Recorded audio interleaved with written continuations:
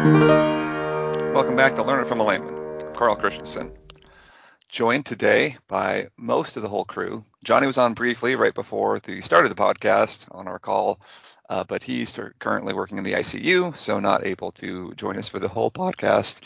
We do have Cameron with us. Hi, Cameron. And we have Tim. Tim making his re-entrance into the podcast despite protestations from involved parties. What? That's right. Here to provide comic relief and random background noise. Good. And then Matt will be doing most of our presentation today, or most of our subject. Matt's going to be talking to us today.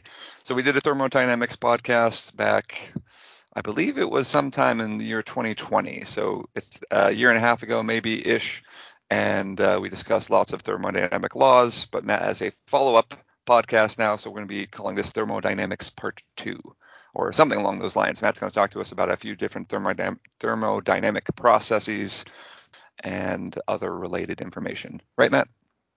Yes. All right. Well, let's kick it off. What do you got for us?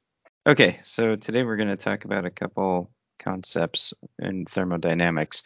Thermodynamics, again, being the branch of physics that deals with heat and energy transfer and movement.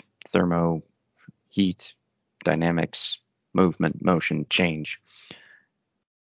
And the couple things that we're going to talk about are really some of the thermodynamic processes and what we mean when we talk about a thermodynamic process. Within the realm of heat change and temperature and so forth, you find that there are a number of factors that are all interrelated that can describe the thermodynamic conditions of a system or of a space. And there's a couple of concepts that thermodynamics has formalized that are necessary to kind of understand what we're talking about. And the first one is system. When we talk about a thermodynamic system or space, we're talking about just what we define as our thing that is under consideration. A system can be as small as a subatomic particle. It can be as large as, galaxies or universes or whatever. But your system is whatever your defined space is, and everything outside the system is called the surroundings. So one of the examples that I'm going to use a lot is a cylinder and piston in your car engine. The system will be the cylinder, and the surroundings will be, everything outside the cylinder. The next concept is that of states. And when we talk about states, we're talking about a state of being with measurable parameters. Parameters in particular that we care about being pressure, temperature, the amount of mass within the system, the internal energy of the system, things of that nature. The state is defined by the measure of those different variables when the system is at equilibrium. There are a number of equations that you can use to derive the different variables. If you're able to measure one or two of these variables, you can use these state equations to determine the other variables.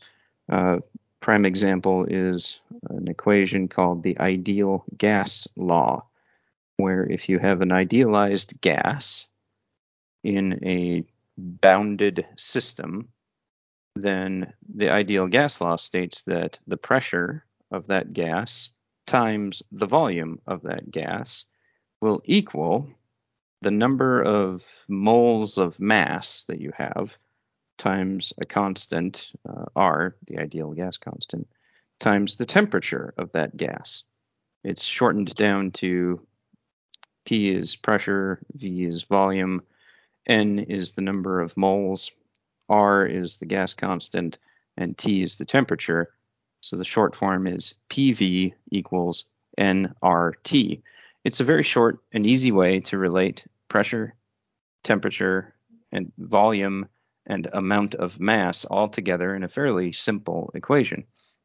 And that is a state equation. It defines the thermodynamic factors of an ideal gas in a system at a given instant. If you can measure a few of those factors, you can derive the other ones. Can I ask 2 questions? Can I ask what you mean? Oh, go ahead, Tim. Okay, I'm going to ask, what do you mean by ideal or idealized gas?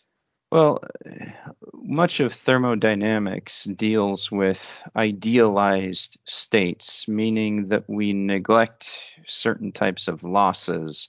And I'll get into a little of this later when I talk about the different thermodynamic processes. So, for example, an ideal gas is a gas where I believe the assumption is that molecular collisions are neglected. Well, that doesn't happen. Gases collide all the time, or gas particles do. But at an approximation, most gases, including air at sea level, behave in a way that is closely approximated by making ideal gas assumptions. So if you and not all gases do this. If you have certain elements, they behave differently. But many gases in real life very closely approximate an ideal gas. The thing is, if you use these ideals, and we'll talk, I'll point out more of them as we go along. You can use those as a baseline comparison to what your maximum efficiency or output or productivity should look like, and that's a good yardstick to compare against your real world performance. Does that make any sense? Yes, it does. Excellent. Yeah. I'm glad that you were able to ensure that Tim understood the answer to his question. That's how we run most of our things. Or a low bar. Not sure which. Yes. I had one other question, though. Sure. The other one was, you said that that you can measure, that you can figure out these different measurements inside of a state or of a system, and then when it's in equilibrium. Yes. That means that if there is heat transfer, heat change going on, that then obviously then you can't figure out what the different elements are. Well, yeah, if you're not in equilibrium, then you're not in a state. But what you can do is measure your system in its initial equilibrium state, then do one of the thermodynamic processes that I'm going to talk about on that system, and then measure its state after the process. And you can then compare how those factors have changed, how the pressure has changed, the temperature, the volume. Did you add mass to it? Do you now have more moles of mass than you did before? All of these things. And if you know some of those factors, then using different state equations, such as the ideal gas law, there are others, then you can determine, the complete state of your thermodynamic system. Okay. That makes sense. So what are the different processes? Say I have, again, I'm going to use this example a lot. I have a cylinder with a piston in my car engine. I have all kinds of thermodynamic things happening in there. I throw a bunch of mass into it with fuel vapor. I set that mass of fuel on fire, greatly changing the temperature. All of that causes the gas inside the piston or inside the cylinder to expand, which pushes the piston upwards or whichever way it's oriented, thus doing physical work. And then at the end, that piston gets compressed back down. The gas that remains inside the cylinder is smushed down together. It cools because of temperature. Anyway, all of these things happen. How can I really, if I'm serious about engineering an efficient piston, I have an interest in knowing the state of my piston throughout that process. I want to make sure that the materials that I use are able to withstand the temperatures and the pressures and everything that's going to go on throughout that whole cycle. And so I'm going to use these different state equations to determine what's happening in that piston as a result of all of those thermodynamic processes. And let's start and let's talk about them. There are 7 thermodynamic processes that we're going to talk about. And they use a bunch of non-layman words, and I'm sorry, I will try to explain them as best I can, but we're dealing with thermodynamics. This is an inherently advanced subject. So if you are a thermodynamics professor, please stop listening. You just lost some of our audience. I sincerely hope thermodynamics professors are not getting their material from Learn It from a Layman. If you're a thermodynamics student, hopefully the way that I explain this will help you understand intuitively a little more of what the professor is saying. That said, Learn It from a Layman is not to be held responsible for any changes, negative or positive, that occur to your grade point average as a result of you listening to this podcast. Well, I think we can be held accountable for positive, I think they should feel indebted, No, just positive change, not negative? Exactly. Okay, whatever. Anyway, 7 thermodynamic processes we're going to cover. Adiabatic processes, isenthalpic processes, that's a great word, isentropic processes, isobaric, isochoric, isothermal, and actually it is just 6. I'm not going to talk about steady state processes. I'm sorry. So we're just going to cover those 6. Adiabatic, isenthalpic, isentropic, isobaric, isochoric, isothermal. Well, all of those use some kind of isen thing. And these are processes generally where something is held constant throughout the process. So an adiabatic process, it's a strange word, but it basically means that no heat or mass is applied to the system from an external force. An isenthalpic process, enthalpy is a strange concept, and I'll get into it later, but it essentially means that your internal heat energy of your system remains the same. That's a very general idea of it. Isentropic has to do with the entropy of a system, the disorderliness of the system. This is an idealized process. It doesn't occur in nature, but it's where the disorder of the system at the beginning and the end of the process are the same. Second law of thermodynamics happens to say that can't happen, but we'll get into it later. I was going to mention that, but I guess that's... Again, this is an idealized yardstick against which you can measure a real-world system's performance against the ideal case. Okay. Isobaric, from the Greek baros or something. Anyway, pressure, constant pressure.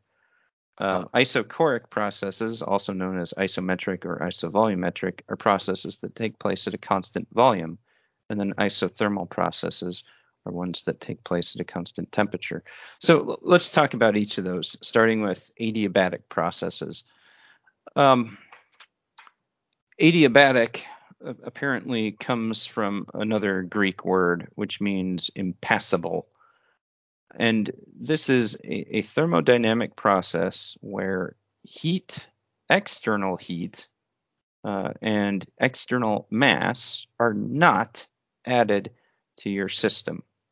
So if we look at our car piston example, let's define the beginning state as occurring after we have injected the fuel, after we have ignited the fuel. In fact, in the split moment after the fuel is ignited, let's say that's our start point. And at this point, as your car engine is functioning, are you going to add any more mass to that piston? No. Are you going to add any more heat energy to that piston? This is after the fuel is ignited, so no. Yes, yeah, correct. You are not going to add more heat. So from this point, you can have you can have an approximately adiabatic process if you make some simplifying assumptions. So your fuel-air mixture is rapidly expanding inside the piston, inside the cylinder, and pushing on the piston. No mass is coming in, and the only thing that's happening is that you are doing physical work by lifting that piston as the gas expands. And that is approximately an adiabatic process until you reach the apex point of that piston and it starts to compress. So if I define my start state as I've just set my fuel on fire, and my end state is I'm at the max vertical reach of my piston, assuming my piston is oriented up and down, then you can have an adiabatic approximation of your process. And there's different equations that come into play that govern that, all of them tracing back to the different laws of thermodynamics.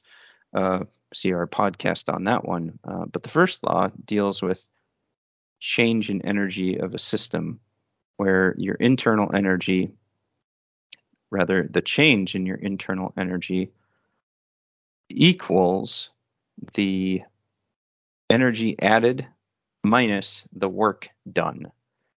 So in an adiabatic process, the energy added after I've set my fuel on fire is 0. The work done is the amount of work done to raise that piston. And so I have my equation that the change in energy is the equal to the amount of work that I did there. That's what an adiabatic process is. I've added no heat. I have added no mass. Now there is a special case of an adiabatic process that would be an isentropic process if you can make it reversible. Reversible meaning that any energy expended to do the work can be completely recovered by undoing the work. So if I launch my piston upward when I explode my fuel, it's going to do some work, right? Now, does the piston stay in that upward position? I hope not. No, it comes back down. So the amount that it comes back down, that's doing negative work. So should you be able to recover the energy from that? Minus some friction. Yeah, that's exactly it. In an idealized fictional scenario, if I have lubricated the walls of my piston, I've slathered Crisco all over it to make sure that there's no friction. Do not do this to your car. Now go back and listen to our car maintenance podcast. But continue. If I have an idealized frictionless process, then I can recover all of the work that I did in my initial adiabatic process. And because I have recovered all of that energy and all of that work, I've really recovered all of the entropy, all of the disorder. And when we talk about that, where the entropy of the system being the same at the beginning state as at the end state, well, then I have an isentropic process, a process where entropy has not changed from the beginning to the end. And I've now defined my endpoint as different. My beginning point was I set my fuel on fire and launched the piston upward. My end point is the piston has come back down to where it was just after that point of ignition. But as you point out, in the real world, you can't have that. You do have friction. You do have loss. You have heat that is generated by the metal parts rubbing against each other. Even when properly oiled, there is always going to be loss. But that said, the concept of an isentropic process can be used to give you a picture of what an ideal, frictionless, perfect system should look like and how it should operate and the energy requirements that should go into it. And that can be used as a yardstick to tell you how well your actual design is performing against a theoretical maximum. Now, does an isentropic process occur anywhere in nature? No, not really. The second law of thermodynamics says that it can't. Again, see our previous podcast. But in short, the second law says that entropy is always increasing for any real process that anyone cares about. But those are the first two. An adiabatic process occurs when neither external energy or rather external heat and external mass are not added. And an isentropic process is a further idealized adiabatic process that is reversible, such that the entropy at the beginning and the end are the same. So any questions on adiabatic processes or isentropic processes? Tim? No questions as of yet, at least none that can be answered in a reasonably short amount of time. So that fills me with confidence. That's right. All right. Let's talk isobaric processes. Isobaric processes are processes that take place at constant pressure. The pressure remains the same. There's no change throughout the entire thing. Aren't there like isobaric chambers? Isn't that a thing? Like I don't think the word is the wrong isobaric. word? There are pressure chambers that they hold you at a constant pressure. So I mean, hypobaric may be the one you're thinking of. Maybe that is what I'm thinking of. But yeah, they are chambers that you pump a bunch of gas into it or extract a bunch of gas out of it to hold it at whatever pressure you want. Can I do a quick aside? Very well. I'll allow it. Okay. I think it is hyperbaric, right? That's like high pressure chamber then, right? Not isobaric. But hypobaric chambers, incidentally, I think like a year or two ago, there was an article that talked about at hypobaric, if you spend a long time in an oxygen-rich hypobaric chamber, like for hours a day for like a month or two, there was a research paper that showed that they essentially reversed aging. Your chromosomes, the telomeres at the end of your chromosomes actually lengthened, and that's the opposite of what happens during aging. Aging is when your chromosomes break down. So not related to thermodynamics. No, but that's a good teaser. Tune in next time for when we cover the basics of immortality. Which probably the audience doesn't need to know that we had that club. Yeah. So hyperbaric chamber is the one thing. There is a hypobaric chamber, which is often used in altitude training, where they suck a bunch of the air out of it to simulate high altitude conditions and give you hypoxia. They actually use this a lot in pilot training so that pilots and aircrew can recognize the symptoms of hypoxia onset and put on their oxygen masks before they black out and die. Awesome. Yeah. I've also heard that Tim sucks the air out of the room as well. That was cruel. Many of my students go on to become excellent pilots. Okay, so we have totally derailed and not covered isobaric processes at all. We're going back to isobaric now. Let's imagine that piston, and let's now remove it from the car engine. We have a cylinder, and we have a piston on top. But instead of igniting a bunch of fuel spontaneously, we're going to fill the piston or fill the cylinder with some kind of gas, and then set it on a burner on the oven at low heat.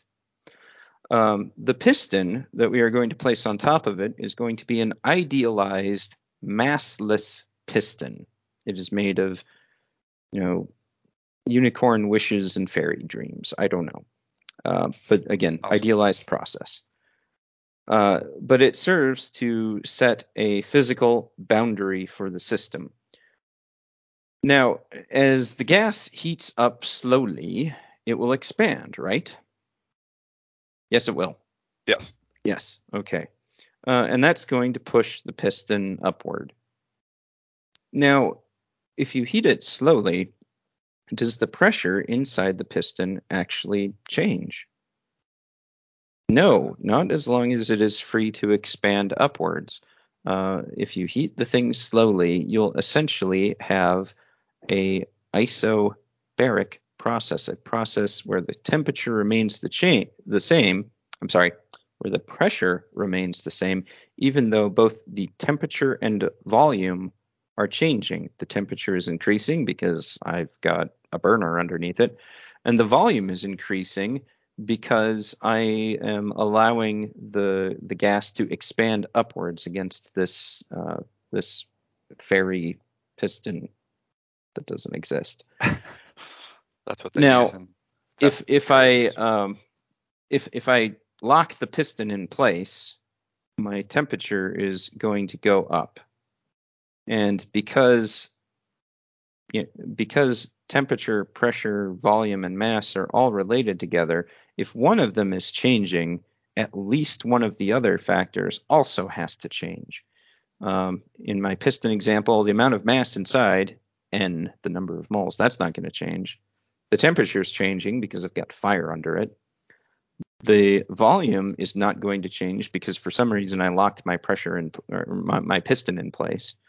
Therefore, the only thing left to change is the pressure, and the pressure would go up along with the temperature. But if I want to have an isobaric process, then I unlock my piston, and instead of my pressure changing, I let my volume change. So an isobaric process is one where at the beginning and end states, and all throughout the process, the pressure is the same, although temperature and volume can change in relation to whatever state equation governs that system. Any questions on isobaric processes? No, I think I've confused the audience or the listeners enough already. Yeah. Now, let's say I have a different piston, and on top of my piston, I'm going to make it made of steel, and I'm going to put a hypobaric chamber on top of it that weighs 1,000 kilograms, just to make it really confusing. I'm kidding. Let's say that my piston, though, is no longer made of fairy wings, but actually has mass. And I do the same thing. I put it on. I put the cylinder with this piston over a burner. I turn the heat up slowly, and I watch as the fluid inside expands, thus raising the piston. Now, I can still have an isobaric process, but this time, instead of just changes in temperature and volume, I'm also doing physical work by raising that piston. And what you'll find is that the mass of that piston dictates the amount of work measured in joules. Work is an energy measurement. And if I have a mass weighing, 1 kilogram and a mass weighing 2 kilograms, well, what you'll find is that for the 2 kilogram mass, your volume will increase by about half as much as the 1 kilogram mass. It obviously takes less work to raise the lower mass, and so your 1 kilogram piston will expand, 10 centimeters linearly, and your 2 kilogram mass will expand significantly less than that, with an appropriate volumetric ratio for the change in mass. But that's isobaric processes. And again, these are somewhat idealized because there is always going to be loss through friction or through heat conduction. All of these examples involving a cylinder and a piston assume that the cylinder is a completely enclosed system and thermally isolated. The internal fluid is not going to conduct heat into the walls of the cylinder, and the walls of the cylinder are then not going to radiate heat to the outside. We just assume that doesn't happen here. And again, that type of thing are the assumptions that you have for these idealized basic processes.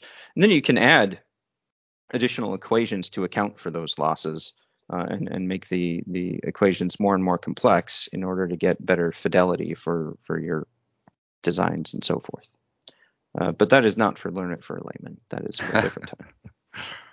Apparently neither is isobaric, given that I confused it with both hyperbaric and hypobaric. But now that you've listened to this podcast, you will not make that. Yeah, see, that's right. There we go. Yep. All right, let's talk about an isothermal process. Isothermal meaning that the temperature stays the same. Your fridge. There it is. That's an isothermal system. So that's what we call it from now on? The fridge. That's going to get you a lot of friends, I think. Yep. Could you grab some drinks from the isothermal system, please? Yeah, but if you look at your refrigerator, are there a number of thermodynamic processes that have to take place? Yes. Yeah, you have to add energy to your refrigerator in order to keep it cold. Now, that's kind of weird. You're adding energy, and yet you get cold inside. Well, all of the different refrigerative processes that take place contribute to that system, meaning the internal box of your refrigerator, remaining isothermal at a constant vegetable chilling, but not over crisping, whatever, 20 degrees Fahrenheit. I'm sorry, 20 degrees. No, that's below freezing. See, I don't know these things. Yeah. Vegetables would not do well in that situation. No, they wouldn't. I retract my statement. Fahrenheit. Yeah. 20 That's degrees. What I meant. 20 degrees Celsius would not go well for vegetables either. No, it wouldn't. Yeah. Yeah, don't use our podcast to set your refrigerator controls. But again, isothermal process is one where you can add heat, you can change pressure, you can change volume, but the temperature of the thing remains the same. Consider water boiling in a pan. When water boils, it is at a constant temperature, 100 degrees Celsius or 212 degrees Fahrenheit. Now, I'm adding heat to my system all over the place with my burner underneath there. I'm actually losing mass as the water evaporates. It's not even a closed system, so this isn't a great example because mass is free to escape into the void. But the water itself inside the pan remains at a constant 212 degrees Fahrenheit until it all boils away. So isothermal processes, same temperature. Nice. So is my system, me as a human, I maintain a 98.6 degree, so I am isothermal? Yeah, that's actually a good example. The human body regulates itself to maintain a temperature of 98-ish degrees. And by and large, if you consider all of the biochemical processes that are taking place, and all of the energy being consumed and expended and everything else, it's actually pretty miraculous how well we maintain our bodies as and all of those bodily processes as isothermal. Otherwise, we would cook ourselves to death and die. Yes, that would not go well. Thank goodness for isothermal processes. All right. Any other questions on that one? No, but I think that should be our next merchandise offering, a T-shirt that says "Thank goodness for isothermic processes." Yeah, bestseller, I'm sure. I still like the one. What is it? Mars is bigger than an atom or something. Mars is bigger than a boson. Yes. Yeah, I think that one's what probably people know us for, actually. I think we probably need to publish that as a paper. Like we cited it as a peer-reviewed paper, and we probably should make that happen. Well, peer-reviewed for us is not setting a high bar. Tim is my peer. Yeah. All right, let's. Before we move, I think you have one or two more to hit on right now. I have two more. Yeah, go ahead. Okay, so before you do that, so usually I give you updates on where our listeners are coming from, and that's all great. This time I'm going to make a request. So what I want to do, so we're nearing. Are you appealing to the Canadians again?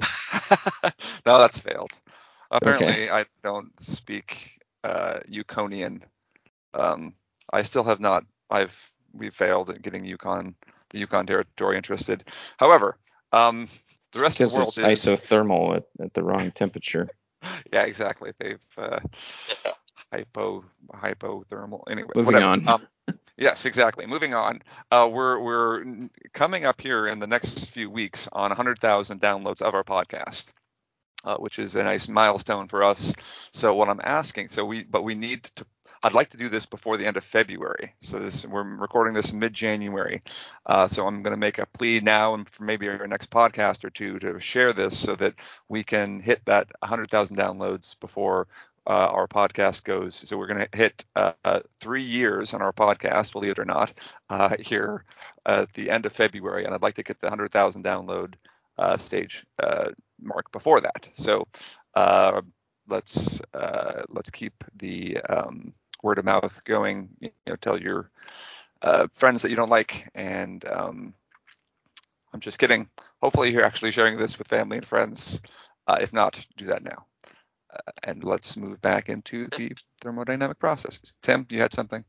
Oh, no, just here. Share it with your friends and your foes. Why not? Yeah, if your foes are also in a physics class in college with you. Particularly in the Yukon. Okay. Matt, you may continue. Thank you. Okay, last two processes we're going to talk about are isenthalpic and isochoric processes. So isenthalpic first. This has to do with the enthalpy of the system. And an isenthalpic or isoenthalpic, apparently both pronunciations are correct.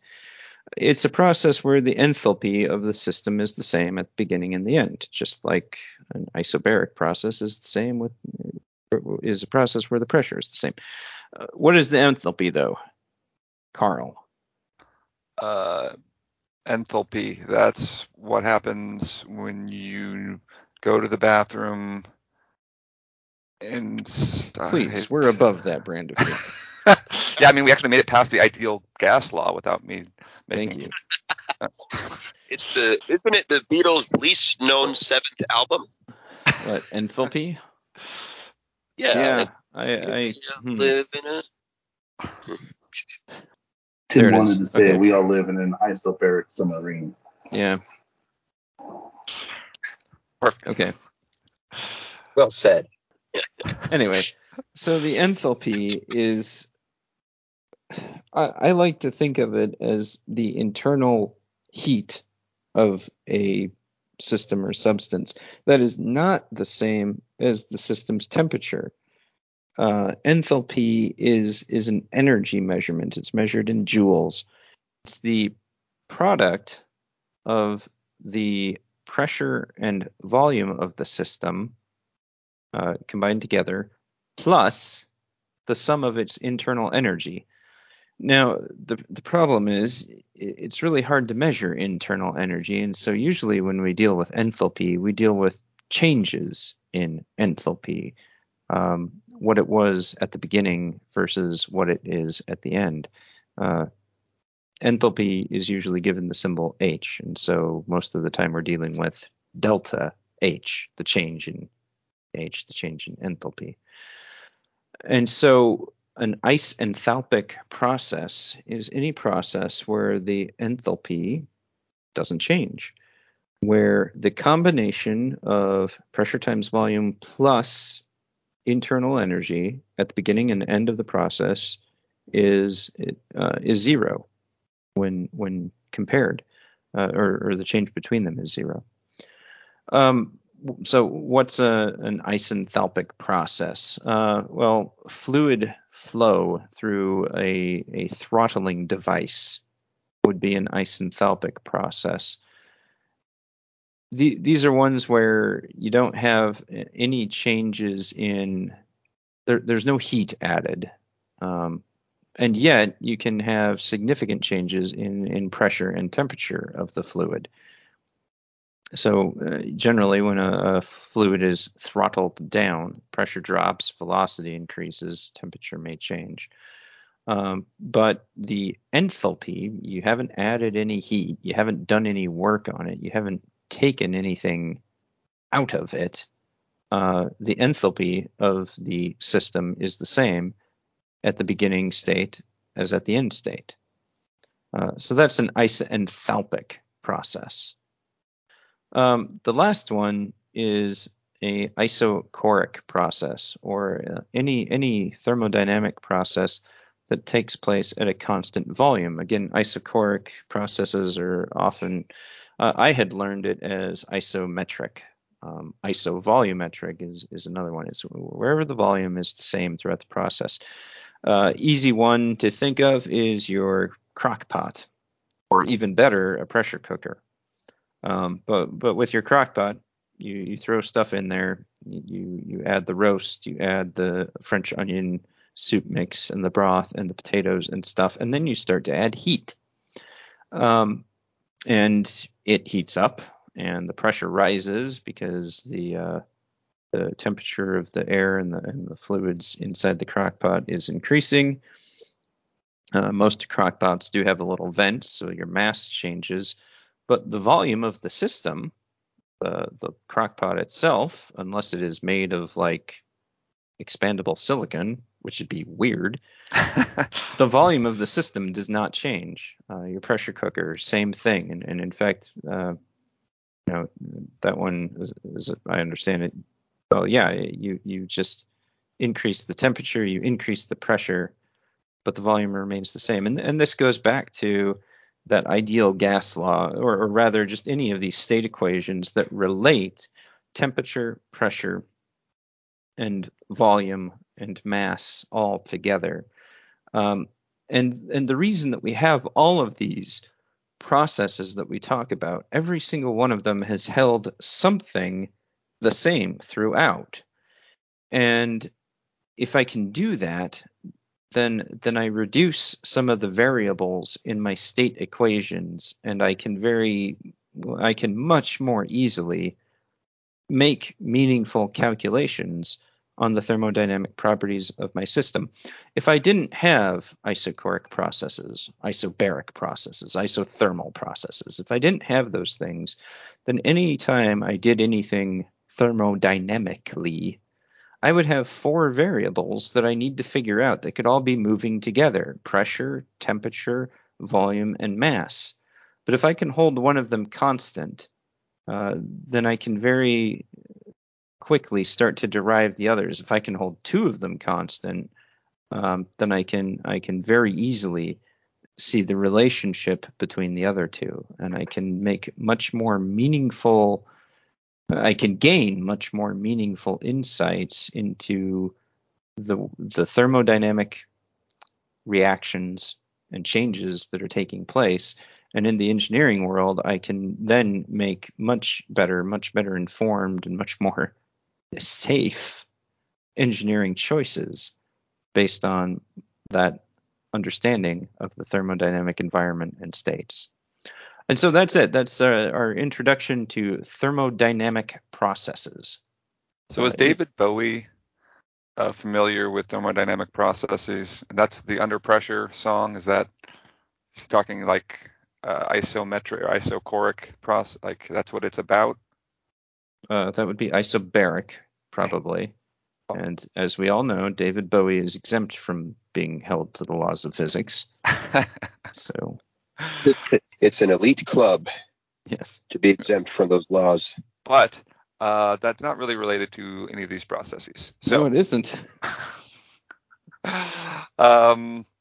No, thank you for the information and these thermodynamic processes, Matt. You're welcome. I invented them all myself. No, I didn't. No, you didn't. But like I said, let's renew one more time. So if you want to share this with friends, family, any of our podcast library, if you want to know a good one to share, the one that is well, obviously the most recent one is always a great one to share, but Basics of Quantum Physics is one that is our number 1 hit for whatever reason. And then, aspiring quantum physicists out there. Our economics podcast is burning the barn. What storming the barn? Burning the storm barn. Storming the burning barn. Well, good. Whatever that means. Okay, to be clear, what I was trying to do was a combination of barn burner and bring the house down. Bringing down the burning barn. Right, it's what the Amish do before they put up a new one. Yeah, Have you ever seen the Amish lift a barn and move it? No. You should YouTube that. It's like literally like 100 Amish guys, and they just literally pick up a fully completed barn and just walk it over to wherever it's going. It's crazy. It's the power tools before there were power tools. Just don't mess with the Amish, man. Just don't do it. Then we've got basics of calculus and physics. We've got computer science. Those are some of our hits, I guess you could say. So I'm grateful for everyone that's listening. Go ahead and share it. And one other thing, we do have both Facebook and Twitter. Our new podcasts get pushed to Facebook and Twitter as well. I know a lot of people follow us on Spotify. I think you all get notified when we push a new podcast on Spotify, but also like us on Facebook. We've had a nice review or two there, so appreciative to people there. And then the big one, I guess, we don't currently have a lot of people tuning. Most of our thousands of listeners come to us via Spotify. We need an Apple audience. It probably doesn't help that we've offended them in the past, so we apologize. Matt, you apologize. No, I don't. That doesn't help. All right. Anyway, share this with your Apple-loving friends, regardless. Or don't. They don't deserve it. This isn't helping. All right. Well, Sorry. Disclaimer. My own views, though correct, do not reflect those of Learn It from a Layman or anyone else on this podcast. But I'm right. Okay. All right. Then we'll be back. Did you want to ask about suggestions? Oh, well, we do have suggestions, and one of our listeners in India mentioned that if we could improve our audio quality, so we're going to. I meant for like topics, submit topipics for them or that. Well, that we too. could cover. Any of these suggestions, we've gotten lots of suggestions. We've had people ask about. Well, a lot.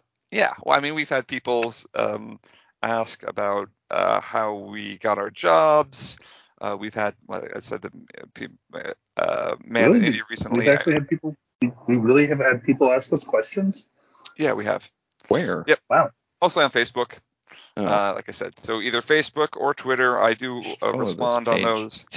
And then we also we have an email, so I think that's available on our website as well, which is learnitfromalayman.podbean.com.